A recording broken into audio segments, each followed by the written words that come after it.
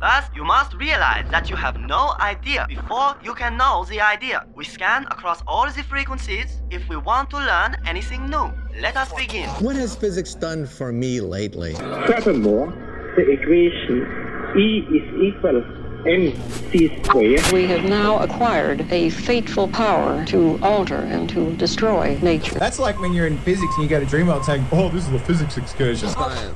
What is it all about? The whole of human history all falls in the dust of one stroke of the nail file. You can't really get to grips with evolution unless you realize what an enormous amount of time.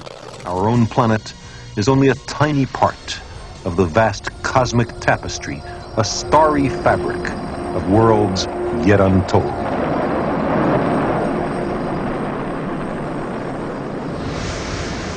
Good morning. You tuned into what can only be described as the best radio station on this blue dot we call the planet Earth.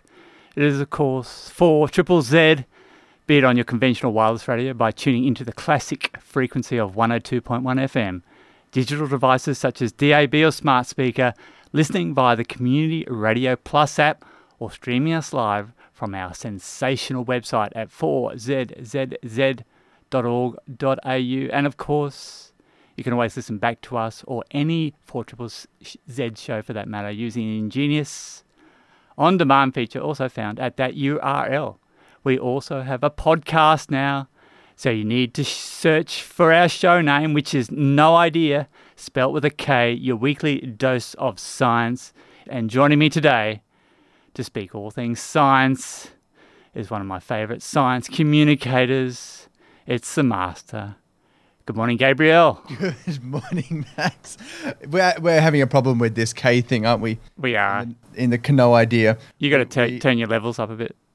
We're with the podcast. Yep. We've been asked to tell people about the podcast, do a little ad spot on 4ZZZ. Yes, sure. And we keep going back and forth on how to tell people that you have to search No Idea, not No Sure. Idea.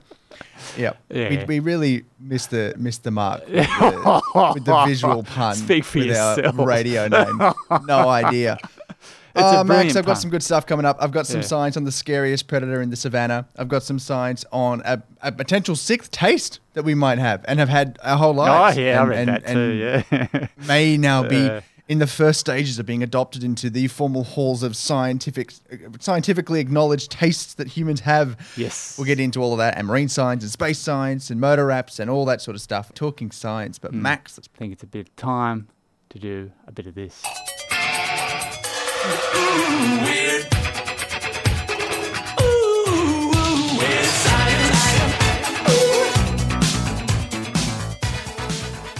do you want to take a stab, Max, at what the 5 human tastes are?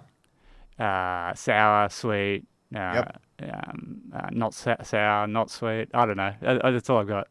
So, sour, sweet, Yeah. salt, Salty, yeah. bitter. Yeah. Surely you've got the 5th one. I don't know. No. Mushroom. What was it? Umami. Oh, yeah, okay. You said- Umami, yeah, okay. umami, mushroomy flavour. Yeah.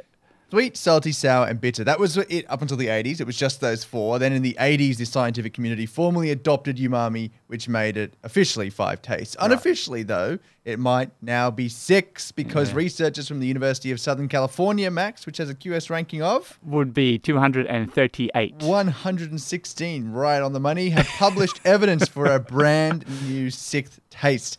Do you want to take a crack at what that's called? No, I should have reread this article. Ammonium chloride. Oh, is the yes. taste. Ammonia. Yeah. If you're from a Scandinavian country, you may be familiar, or if you have a friend who brings you goodie bags from a Scandinavian country, you may be familiar with the taste of salt licorice. The salmiak, I believe it's called, I may be buggering that up, it's a salt in that salt licorice that is ammonium chloride, and that is the possible 6th sense of taste. If, like me, you haven't eaten what I'm told is a very strange sensation of your first salt licorice bite, tough, because I can't find much to compare it to. Yeah, that's right, exactly. But the best description I found 2. Yeah. One was from a 2008 article in Wired, which said it tastes like window cleaner. the Great. ammonium chloride. Yeah. And then I found a 2013 BBC article which described the sensation of eating the salt licorice. And the salt in that licorice is this ammonium chloride. And they said, within seconds of putting one in my mouth, an intense, sharp, stinging pain spread across my tongue as if somebody had sandpapered it and then poured salt on top. After the pain came the salty sourness and I could not stop salivating. I had to spit it out. So that's what you're missing out on if you haven't had any Scandinavian salt licorice. Yes. But you do have the ability to have that taste, is what this new research has found. If you have any ammonium-based products in your house, don't go huffing them. No. But if you are using them, that's probably the closest smell that exists in your house to what this taste of ammonium chloride is. It was something that we've known about for decades, that humans could taste, obviously, because people have been eating it and going, this is different to other things. But there was a missing piece in that no one had found the receptors for ammonium chloride. You can't call it an official taste unless there's receptors. Otherwise, you can't rule out that it's some other weird stuff going on with how we sense tastes. That missing piece has sort of been filled in with this research. They've found the protein called OTOP1. Max. This is the same protein that forms channels in cell membranes that lets us taste acid, also known as sour, in our 5 tastes that we formerly recognize, maybe 6. So these OTOP, these protein channels, are what lets us taste sour. And so they looked into whether it may be the same thing that lets us taste ammonium chloride. And they did a couple of experiments. One, they gave a set of mice. They didn't touch them. They let them have the OTOP1 protein like we do. In the others, they took that protein out of them. And then they presented those mice with either water that had ammonium chloride in it, which tastes a bit crap, and water that doesn't have ammonium chloride in it. The mice with the protein, the OTOP1 protein that we have as well, that they think may have been the one that lets us taste ammonium chloride, they didn't like drinking from that water that had the ammonium chloride in it. They just liked to drink from the normal water. The ones that didn't have that protein didn't care which water they drank from.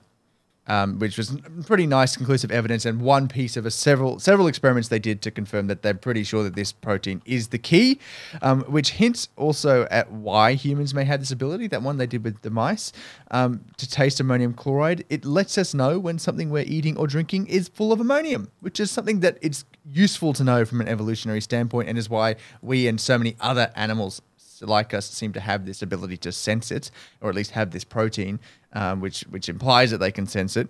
And it's something that we pee out a lot of to get rid from our body. So it's not something you want to be taking in lots of in whatever you're drinking or eating. So that's ammonium chloride, the potential 6th taste that we have. It might be a little while though before we can officially call it the 6th taste, because the last time a new taste got formally adopted was umami in the 80s. It was first proposed as a taste in the early 1900s. It took 8 decades for it to be formally recognized as a official taste of human. So we might be waiting a little while before we can call ammonium chloride number 6. But that's the latest taste that humans have for my weird science. What do you got, Max? I've got. Do you remember the hydrogen games at all? The hydrogen games? Yeah. Have you heard of that before? Did you miss it? What is the hydrogen games? I'm actually talking about the 2020 Tokyo Olympics. Oh. Yeah, they nicknamed it the Hydrogen Games. But as we know, it got postponed by COVID. And therefore, supply chains dried up. And the grand vision for powering the Tokyo Olympics purely on green hydrogen basically went out the window. The vision was to have the Olympic Village completely powered using green hydrogen. Really? Along with the entire fleet of service vehicles that would ferry competitors and staff to and from the village. They were going to be powered by hydrogen fuel cells. So Toyota got tapped on the shoulder and they got an order from the Tokyo Olympic Committee to build 100 buses and 500 cars with their hydrogen fuel technology. Wow. But as we know, the show was delayed. So, just a little bit, yeah. So none of this transpired at all. Do you know how many gold we got at Australia won at the Tokyo? At the Tokyo I'm Olympics? Guess 20 odd. Yeah, you're close. 17. There you go. Yeah. Anyway, and this was Toyota's time to shine and show off their new hydrogen-powered vehicles. But as we know, the games were delayed by a year, and by that stage, the world had moved on, and so it would seem Toyota, the second largest automaker in the world. Do you know what the number one automaker is in the world? It's VW, is it Yeah, not? it is indeed. Yeah, they took over. Toyota used to be. I think back when the Tokyo Olympics was on, I think they were number one. Anyway, the one-time darling of environmentalists for essentially making hybrid vehicles mainstream, Toyota has faced sharp criticism lately for fence-sitting when it comes to EVs, including lobbying against stricter emission rules and other measures designed to spur global adoption of EVs. In Toyota's defense, the automaker argues that hybrids and plug-in hybrids can still play an important role in CO2 reduction and the transition to electrification, especially while the charging infrastructure for EVs is still in its infancy. Toyota, along with BMW, insists that many global markets and customers it serves, including developing nations, will take much longer to adopt electric vehicles. Furthermore, supplies of lithium and other materials remain too scarce and expensive to support a full and immediate electric vehicle takeover. Last week, Toyota teased its next big leap when it comes to EVs, the adoption of solid-state batteries. Toyota claims it can deliver solid-state powered cars to market by 2027-2028 with the promise of robust range, safe and reliable performance and lightning fast charging. Toyota is targeting a 1,000-kilometre range and an 80% charge in just 10 minutes. So what's so good about solid-state batteries, Gabe? I've got 7 points here. 7? Yeah. Go on. They've got a low profile, which means the cars can be designed with a lower roofline and therefore a better drag coefficient, which is essential for extending an EV's range. There's no liquid electrolyte to slosh around and potentially become a fire hazard. They have faster charge times using direct current, also better battery life, which means a longer lifespan, higher energy density, a better temperature operating range, and finally, a more environmentally friendly battery chemistry. And that is my weird science, even though it wasn't that weird. But it is weird that Toyota is sort of doesn't know what they're up to. So take that with a grain of salt, they said, because Toyota keeps changing their mind.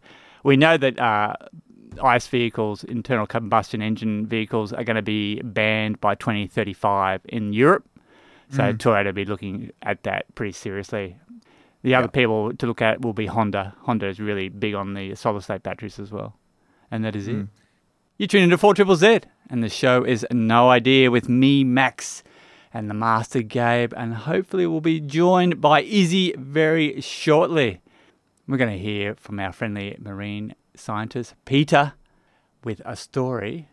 We're trying to get Gabe back online, but he's running around, having a bit of trouble there. Will I play the story, Gabe? Thumbs up? Got nothing. Okay, let's do it. Right now, many marine scientists are bracing for what is likely to be the massive impact of this year's El Niño on the Great Barrier Reef. The warm weather and clear skies is highly likely to induce havoc all over the reef, with many expecting a repeat of some of our worst bleaching years.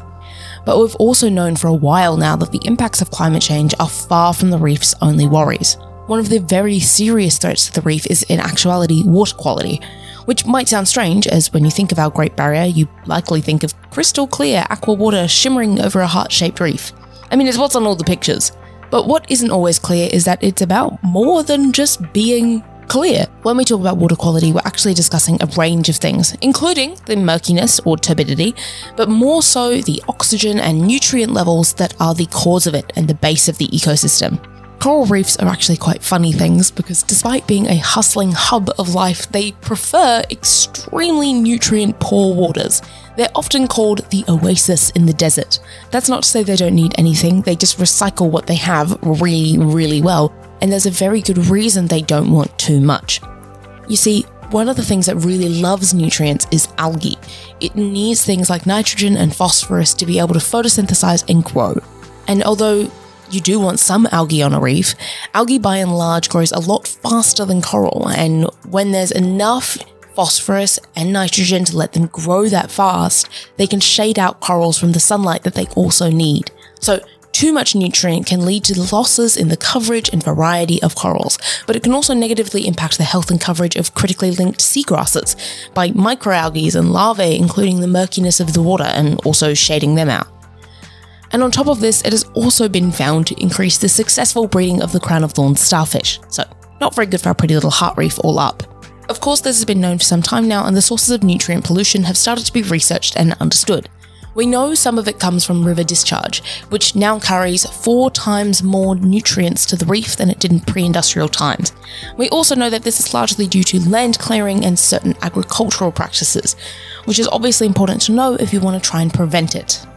But up until recently, we couldn't find where a pretty significant chunk of this pollution was coming from, and it turns out that it's groundwater, as in the water stored in the soil and rock beneath us. Which I guess isn't surprising because we've always known that coastal groundwater interflows with the ocean, but what is still surprising is the sheer volume. The researchers from Southern Cross University found that the groundwater discharge accounted for 10 to 15 times more pollution than that of rivers. Specifically, about 1/3 of new nitrogen and 2/3 of phosphorus inputs come from groundwater. Now, of course, this varies by location, but the main takeaway is that it's just a lot of pollution and it really impacts how we manage this threat. Because where before we were understandably most worried about land use near rivers, now we know all aquifer adjacent land must be brought into this as well. And of course, all of this means nothing if we don't actually put in the hard work of changing behaviours to fix pollution. Especially because all of this pollution makes the reef less resilient to the effects of climate change, which we all know are getting larger every day.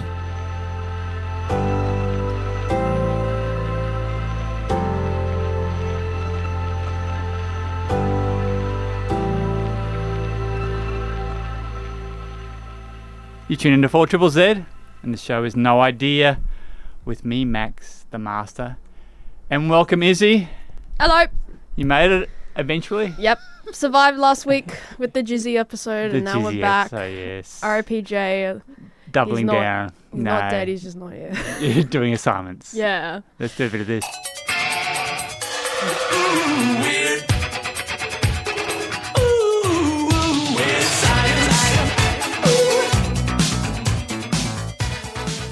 Alright. Would you rather do 16 weeks of antidepressants? Yes. Or 16 weeks of running? Running. Oh. Yeah. So, for 141 participants from the Amsterdam University of Netherlands asked this question, and hopefully with their QS ranking of 86. 80, we got 86, we got 71. 71, 53. Oh, I'm closer. Yeah, you'd think they'd have an answer. Those participants were all people who were diagnosed with depression or anxiety, and of the group of 141, 45 of them chose antidepressants, whilst 96 chose running. Right. For the running group, yeah, I was surprised as well, but it gets really funny. For the running group, they had to make major lifestyle changes to accommodate their new hobby. So like making personal goals, doing running. Did new shoes, exactly, new gear, finding a running app. But they did it in group sessions over 16 weeks, 3 45-minute intensive sessions. Whilst the group that chose antidepressants, they had to take Lexapro, which is just pretty standard SSRI, for 16 weeks. Now, see, the difference here already is that were they running in groups or were they running individually? In group sessions. Yeah, because the power of the group, antidepressants in groups. Yeah, that's what I was saying. Yeah, like it does. These don't equate to me necessarily because you'd have to all take your medication in a group together. Yeah, for pill time. Yeah. They were investigating. Because previous studies had highlighted that there was a comparable, the benefits of running is similar. The physical benefits of running was, the mental benefits, was similar to taking antidepressants, but they wanted to look at the way it affected your physical health. And there was a clear divide, obviously. Running versus taking a pill and watching TV is going to engage different muscles. But the adherence to the protocol was lower in the running group at about 52% than the antidepressant group, which was about 82%, despite the initial prevalence for running over antidepressants. So that's when the data got a little bit spotty as people were dropping out over the 16 weeks. So they're like, I can't make it. It's a bit like this show. Hey, oi, oi. So they found that over the 16-week period which is about 3.6 months, running did score higher on physical health improvements, which No brainer. no brainer. Yeah. Whilst antidepressants did lead to a slightly worse physical condition, which, duh. Yeah. Dr. Brennan Penix from the University of Amsterdam said the study showed that a lot of people like the idea of exercising, but it can be difficult, obviously, to carry this through, even though the benefits are significant. We found that most people were compliant in taking antidepressants, whilst half the running group adhered to the 2 times a week exercise therapy. Telling patients to go run is not enough for your physical. Because only half of them did it. Yeah. And then Whereas most of the antidepressant people did it. So you have a gym membership, don't you, Kay? Yeah. And do you I think about going a lot more than I go. Yes. That's where you're going. That's where I'm going. Yeah. I think I go like ideally what my schedule is 3 times a week. I think I probably average One. very realistic between 1.5 to 2 times a week. Right. So Even nearly that. half that. Yeah. 2 times a week Which- is. It's all right, but it's not what you imagine it, and it's not what you sort of justify to yourself and expect the benefits from. And what's the idea of getting the gym membership over just going outside and going for a run or a bike ride or something like that? I don't like running very much. Okay. Like the Amsterdam people. Yeah, okay. Yeah. I started. Oh, yeah. Fine. You're not fair. I've never experienced this runner's high crap. I don't know what that is. That's something I need It's to called look a into. stitch. So I was- You'll get to a it's like- point where it's enjoyable. And I've it's seen videos fun, of and you're people running reaching on a runner's air and high. You don't feel it. Seeing people reach Seeing people reach this so-called runner's high, I'm like, okay. Do you also know what a corgasm is? Because that's also very real. I started. Started going to the gym as well, and man, it's like a big monkey gym. Yeah. It's just like I'm an adult. I can just pick up 150 kilogram weight because I can. Will it do damage to my body? Yeah, Probably, yeah, but you know, exactly. it's the idea Yeah. of free will. Fair enough. Easy. Okay, they can do it. You tune into 4ZZZ, and the show is No Idea with me, Max, Izzy, and Gabe, and we're getting a few texts in, especially from Chris. And Chris is talking, just following on from your weird science, Izzy. Mm-hmm. I like the UK study comparing Lexapro with magic mushrooms. Early trends were favouring or positive towards magic mushrooms. Ooh. So there you go. 0420626733 is our number if you want to text in at any time. Request a Exactly. song or have a chat with us, whatever you want to do. Exactly. You tune into 4ZZZ, and the show is No Idea with me, Max, Izzy. Well, not for much longer, I guess. And Gabe. It's time for a bit of this. Okay, it's time for the best part of the show. Loosely defined as science, yeah, you already know. Everybody listens to 4ZZZ just to hear us talking about what Butters just did. Subscriptions just keep rolling like the tires on a car. But something tells me that our science curves won't go far. But unlike an engine, I won't keep you in suspension. We're all here to hear him talk, so let's give him attention.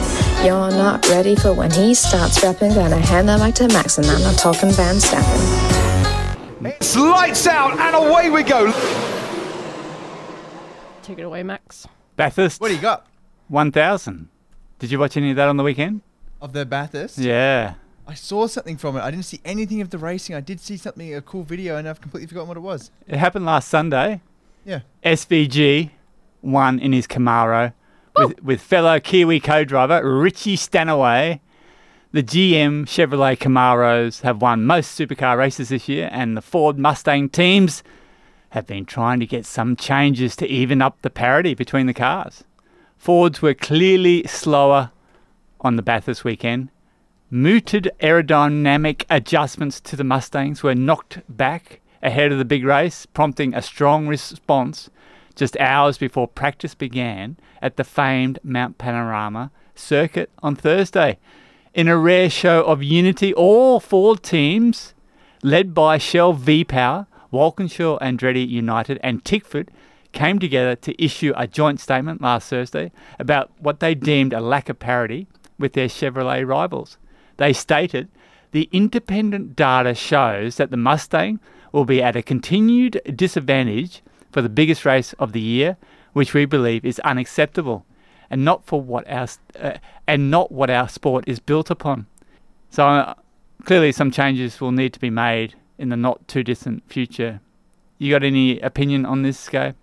None whatsoever. None. Izzy, any opinion on this? Nope.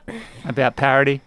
So, yeah, a Mustang did come in third, but that was only because one of the 888 cars fell over, which was a Camaro, or it would have been a Camaro clean sweep on the podium. It's always been a bit weird, hasn't it, with the way that the brands engage in the supercars. Like, for a long time, it was Holden and Ford, and they let others race, but if they ever started doing consistently well, people started getting annoyed because it's all meant to be Holden versus Ford, and then it's now changed with the brands, but it's still the same sort of rivalry. It is. It's always just been a bit odd about how the brands get treated, and sort of it's not. Yeah, with the lower brands that aren't those top two, they're not really expected to win ever. No one really wants them to win ever, right. except for the people driving them. That's right. And it's I don't know. You gotta if someone's made a better car, let them win more. Isn't that how it should go in supercars? Like Formula One. Like Formula One. Yeah, maybe. Actually, that would get pretty boring pretty quickly, wouldn't it? Yeah. SVG, can I talk about him? Of course. Go crazy. Come next year, Bathurst will not be on Shane Van Gisbergen's list because he is moving to the United States to compete in NASCAR full-time. So NASCAR basically has a race every weekend, an appealing proposition for a driver who has already proved himself in NASCAR by winning in Chicago on debut. Interestingly, though, even with the experience he has with the Gen 3 V8 supercars that are closely aligned with the Gen 3 NASCAR vehicles, SVG still has to get certification to drive on their high-speed oval circuits. Oh, really? You need a little license? Yeah. Go round. Yeah, oval license. He'll need oval license. He will need to compete a season driving in the truck series before being allowed on the ovals in NASCAR. Seriously? Yeah. The truck series. You have to drive a ute around. Yeah, ute. For a season before you're allowed in NASCAR. Well, I'm thinking it's a season. It could be fewer races than that. A couple races. He is also allowed, but he is allowed to drive on the flat road circuits. So, what? Yeah. So he's allowed to run some of the like Chicago was a road circuit, right? Yeah. That was actually a street circuit, but yeah. If you got told, Max, you have to go race pace in a NASCAR thing, and you can either go in really narrow street circuits or a massive oval with a banking to help you turn around. Yeah, well, no. I'm not making the rules here. This is NASCAR. Don't shoot the messenger, Jesus. Yeah. What else you got? I can't wait to report on NASCAR next year. Every week there'll be a NASCAR report. How good's that? And while we're on that topic, AJ Allmendinger, nicknamed the Dinger, won last weekend at the Charlotte Motor Speedway Road Circuit. So SVG will be allowed to enter that race. AJ is running 21st in this year's championship standings, while William Byron is the person to beat. And we are in the middle of what they call the playoffs. So they try and give it like a football analogy. And the playoffs consist of 10 races, starting with 16 drivers. The first 9 races are broken up into 3 rounds with 3 races apiece, with winners automatically advancing to the next round. 4 drivers will be eliminated after the 3rd, 6th and 9th races. You're keeping up with this? Leaving a final 4 to battle for the championship on November 5 at Phoenix Raceway. Not sure how all this works, but clearly I have some work to do before I start talking about NASCAR next sport, year. Isn't it? It's what a bizarre thing it is. We're going to have the SVG report next year, that's for sure. Okay, the main game. Let's do it. F1. It's done. The 2023 season is technically over now, with Max Verstappen winning the Drivers' Championship and his Red Bull team already winning the Constructors' Championship. But the big news from last weekend was, of course, Aussie Oscar Piastri winning the sprint on the Saturday and coming second in Sunday's feature race. Let's go! Prediction. I got a prediction. We've got 5 races to go. Not that they count for anything really. Yeah. Oscar, I reckon he'll win a race this year. I hope so. Gabe, I hope so. You in on that one? Oscar Piastri now this year. Well, if Max crashes, then sure. He'll gift him one, you reckon? And there's some breaking Formula One news. Yeah.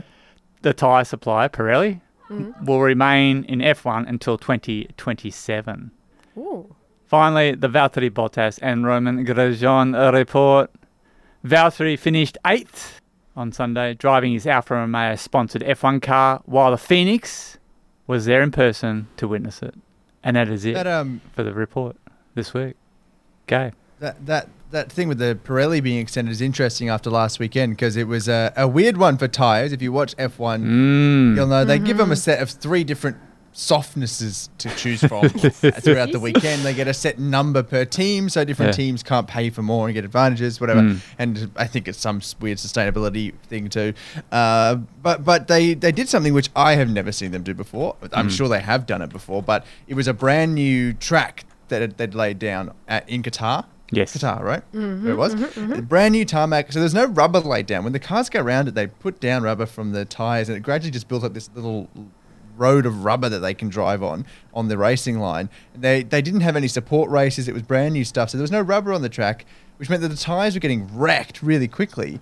And for safety reasons during the race, they did something where they said, you're not allowed to race on a single set of tyres for more than 18 laps at a time. Yeah, wasn't that unusual? Okay. Which completely changed the whole idea because you're meant to be guessing about when they're going to come in and go for their pit so they had a stops and maximum lappage. They had a prescribed amount. Yes. They all had to come in 3 times, I think, at least to get to the end of the race because the tyres, Pirelli were concerned the tyres would fall off the cars. They'd break and fall apart, as has happened before a few years ago, famously to the 2 Mercedes cars in the same race. Their tyres fell to bits, and it put a bit of an obstacle in the race for the other drivers.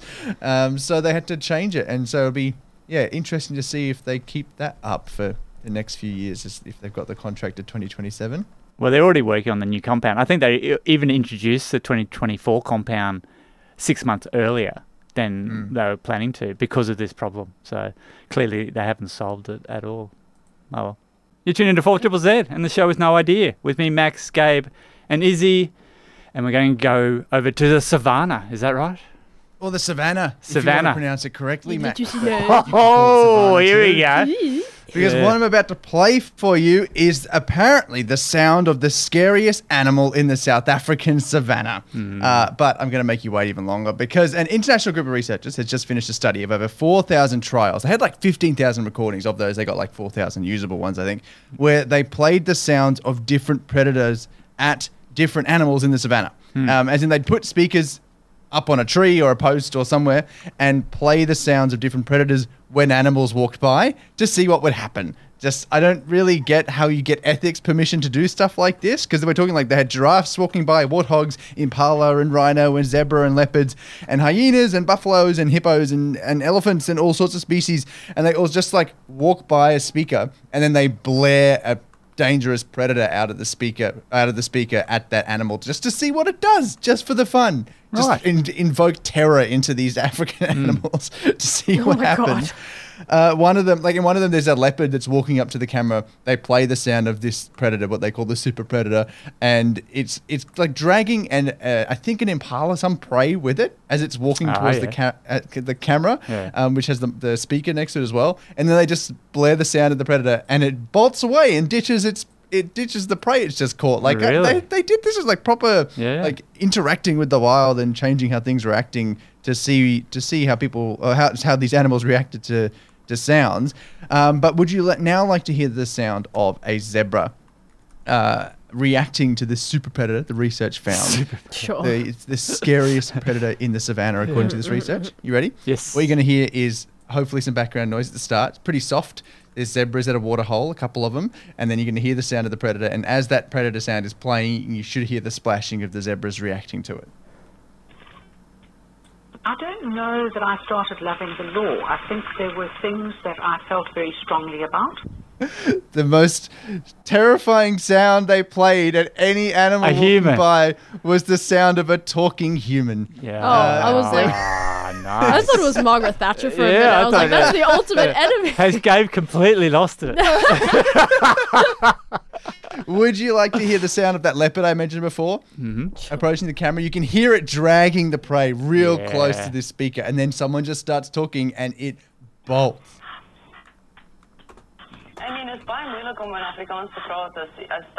It's gone. It's off screen. It's completely bolted. Oh, really? That's amazing. Wow. That sound of a voice made these animals just like turn and run pretty much on the spot. And it was just like humans speaking at normal conversational volumes in, I think, 4 different languages. And on average, they were twice as likely to run away from the human voice as they were to run away from the growls Of a lion or something. Yep. Yeah, really? and sounds Okay. of a lion. Yep. Exactly. Well, it's right. their fault because they can't but, talk, like, isn't it? well, they actually pulled up sounds of lions that they were equivalent to the lions talking to each other. Oh, yeah, like these okay. little growls and snarls and things, not roars. Yeah. for I'll other go animals, left, you but go right. things for That sort of themselves. stuff. Yeah. Yeah, that sort of stuff. Yeah. And so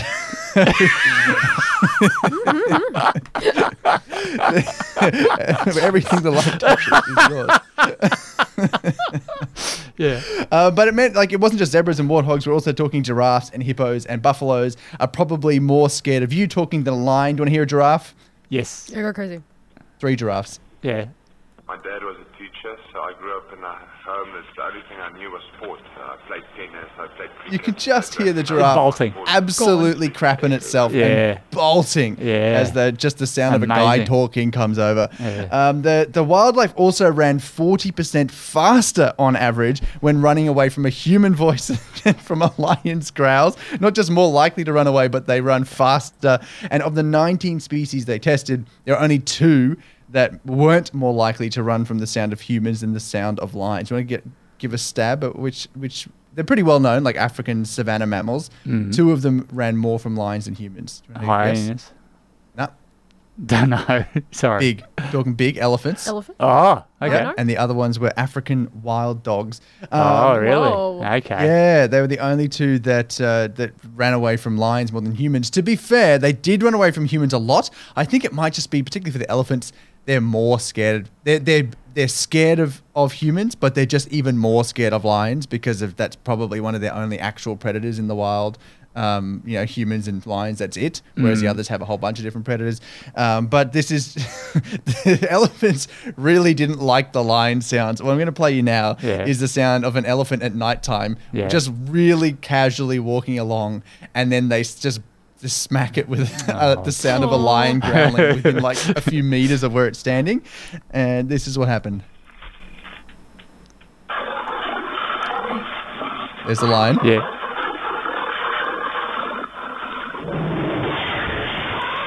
Gee, That is the sound okay. of the elephant completely taking out the entire microphone. Oh! It did not like it at all. Yeah. But yeah, I find this really cool as a start because it means that we're pretty terrifying. Yes. It felt like a good thing initially when I was reading through this because it's like, okay, that means these animals are scared of humans, which is good because it means they're more likely to avoid humans, particularly if it's going to be an unsavory interaction between that animal and a human. Researchers were a little concerned about it though because they said there is this idea that animals are going to habituate to humans, particularly in like a tourism setup. They're going to get used to humans being around, so that's not going to impact them that much. They're saying a lot of these animals have humans around them a decent amount. And if they're that scared of just the sound of a human voice near them still, they're clearly very scared of humans. So they're going to be changing their behavior when humans are around. So they're saying we need to be a lot more conscious and not just assume that animals are going to get used to us. They're going to be pretty scared too because they tested 4 different sounds. They tested lions, they tested human voices, they tested gunshots, and they tested hunting dogs. What the? And the human voice was Still the thing they one. were scared of the Really? most. Okay. So they're pretty concerned about what that means for how tourism operations work and how people interacting with this wildlife is going to work if they're always scared of humans and more humans are going into these areas. But it does mean if you want to give Pumbaa a run for his money clearing out the savannah after every meal, you just need to start talking, Max. Oh! Oh! Get the fire extinguisher. Someone just got burned. Everyone at the station knows which show's the most appreciated. It's obviously this one. Uncancelable. That's what I love to say about us. Everything we do, everything we say, everything we've ever put online, uncancelable. Yeah. Uncancelable. I have to download something. Gabe, you've done it for me. I just got to find it. I've got to load it in. It is the live You tuned into what Triple said. It's and the a show has no story idea. from V and J from 2 years ago this month October 27th, 2021, which I found this one when I was doing my story for this week on the different sounds, the predator sounds, and how humans were the most terrifying thing in the South African savannah that they played at them. But they also played some lions and elephants. They didn't like that, and it reminded me of this story. Went back, found it, happened to be 2 years ago, pretty much to the day, or to a few weeks away at least. And it's a story from V&J on how elephant tusks have been changing in response V, to it's so frustrating. Sorry. V, it's so frustrating how some of the coolest concepts in science are ones that are really hard to actually see happen in real life. What do you mean? Like quantum physics, which is super hard to observe directly, or evolution, which happens over such a massive amount of time that we can really only see what's come before, not what changes are happening right now. Well, hold on. That's straight up untrue. We get to see evolution happening around us all the time. Tell me something. How much do you know about elephant hunting in Mozambique? Well, I know that during the Mozambican Civil War, elephants were hunted as a source of food and ivory. That was from 1977 to 1992. It caused a massive drop in African savanna elephant numbers in their national park. There was over a 90% decrease in the population from what I remember. Yep. The ivory of elephants' tusks makes them valuable to hunters, which has driven their numbers drastically down. But if there's anything life has proven to us over and over again, it's that it finds a way. So, is this going where I think it is? Are elephants evolving to escape the ivory trade by simply not being a source of ivory anymore? That's pretty much exactly it. As elephant numbers plummeted over the 2 decades of civil war, new research has shown that the population of tuskless females increased from 18% to a stunning 51%. Is it only the females that end up tuskless? Yep. The mutations that turn the elephants tuskless are X-linked. That means that they're carried on the sex chromosome of female elephants, and thus they present differently in male and female offspring. These mutations happen to be male lethal, meaning that when they're passed on to elephants with XY chromosomes, the pregnancy often ends in a miscarriage. That's so interesting. I wonder what it means for the elephant population if over half the females are tuskless, but all the males have tusks. Does that mean that the males are poached more often? And if so, does it run the risk of ending up with all female populations of elephants that can't breed? Those are the big questions. And, I don't really know the answers. But the research has certainly raised other concerns for what a tuskless elephant population could mean, not only for the elephants, but for the environment around them as well. They state that elephant tusks are crucial for the ecosystem. Elephants often use their tusks to excavate food and minerals, so their tusks are super vital for their diet. Secondly, elephants use tusks to peel bark and kill trees, which can turn whole forests into grasslands. While this may not seem like a great thing at first, the ability of elephants to transform a habitat brings whole new levels of biodiversity to local spaces. Basically, the researchers are worried that elephants losing their tusks could make it harder for them to eat and make the ecosystem more stagnant. I had no idea a single body part of an animal could have such a profound impact on entire ecosystems. It's really amazing to me just how intricate the world around us is and how just the smallest changes can have massive ramifications. I know I started this off talking about how I wished concepts like evolution were more easily observable, but actually this has just made me sad. Maybe the fact that some concepts in science play out over hundreds of years or on scales we can't observe is for the best. The second humans start getting involved in speeding things up and making things bigger, the worse it seems to end up for all of us. You do have a point, but I don't want this story to end on such a miserable note. It's important to understand that concerted conservation efforts led by local peoples are absolutely imperative. For instance, anti-poaching laws have been tightened, as well as increased enforcement of them on the ground by both government and community groups. From a habitat loss angle, we've also seen important legislative reform regarding land use planning that emphasises animal-human coexistence. Because of these changes, a number of elephant subpopulations are stable and even thriving in carefully managed conservation areas in countries like Gabon and the Republic of the Congo. I think it's really important not to get bogged down in doomerism and keep trying to pressure governments to do the right thing, because the right policies can prove instrumental in securing a future for our wildlife. You tune into 4ZZZ, and the show is No Idea, your weekly dose of science with me, Max, Izzy, and the Master Gabe. And it's time for this No Idea Space News. You ready for some space news? Heck yeah. Spain has joined the space race with their first successful suborbital launch. PLD Space launched its reusable Mira-1 rocket early on Saturday before landing as planned in the Atlantic Ocean. Mira, named after a breed of fighting bull, flew to a height of 46 kilometres during a 5-minute flight. The Mira-1 rocket, a prototype of future satellite launcher, is as tall as a 3-storey building and is capable of carrying 100 kilo of cargo. The ISS has had another coolant leak, and yes, it involves the Russians. With the Spanish thing, Max, Yeah. it seems a bit... Is it too late to join the space race? Is there a limit to when you're allowed to start? Like, you know, they're getting into suborbital orbit for the first time. Meanwhile, SpaceX is at its, 5,000th year. That's right. ISS is about to get retired. You think the race is over. They're going to Mars, they're going to the moon, you know, like...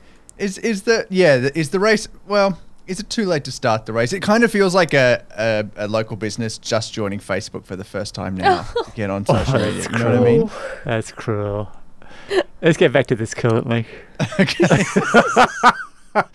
Apparently, one of the radiators on the Nauka module, which actually means science, so that's appropriate for this show, or the multi-purpose laboratory module upgrade, MLM, and it was launched back in 2021. One of its outside radiators, its secondary radiator, got hit and is now leaking coolant. NASA got a bit concerned, asked the astronauts, is everyone okay? They said yes. So the primary radiator on Nauka is working normally, so that's providing full cooling to the module. So that's all good. So space station operations continue as normal, except that the US segment, they want their windows closed. I mean, I'm assuming they're closed, but there's some sort of another protection that they can put on there to stop any contamination coming in. This is the third. It's not a bickering between the US and the Russians. No. About windows open or closed. That's right. You built too close. It's the third coolant leak this year. So well done, Russia. Now, an FAA report on low Earth orbit constellations.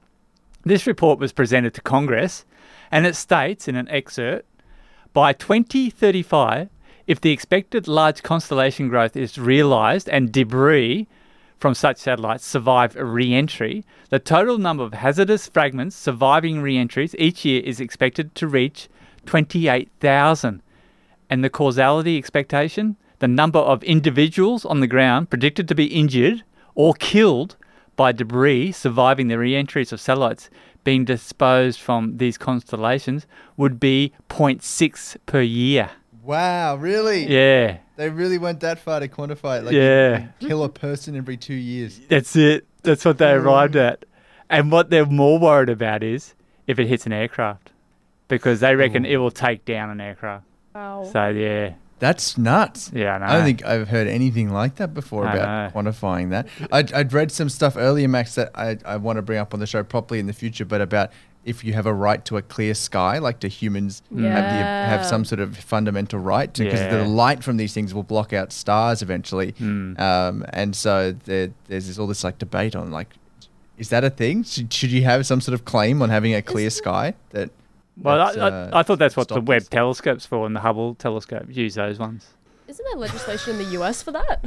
Like the clear sky. Oh, yeah, the telescope. I think they more mean a clear sky that I can afford to access without having to go through application channels and look at the James Webb Space Telescope's imagery.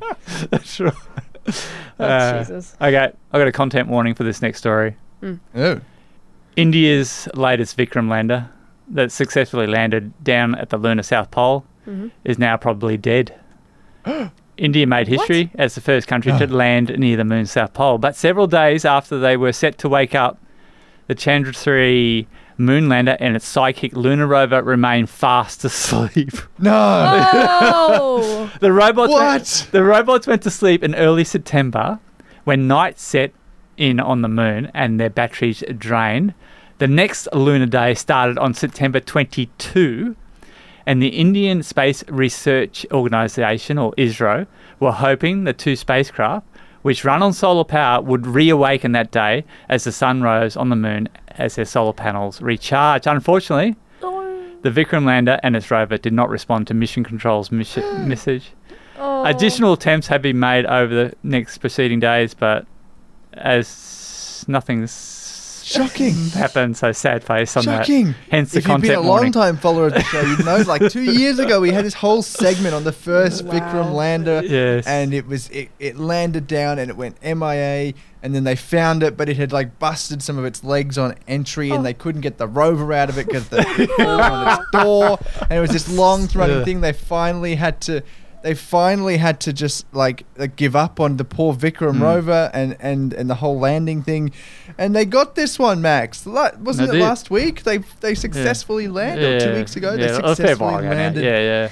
They were the fourth country to make a successful non-crash landing on the moon. Soft landing on the moon. Yeah. Doomed by the narrative. So what? It hasn't charged up or something? Did it definitely get sun?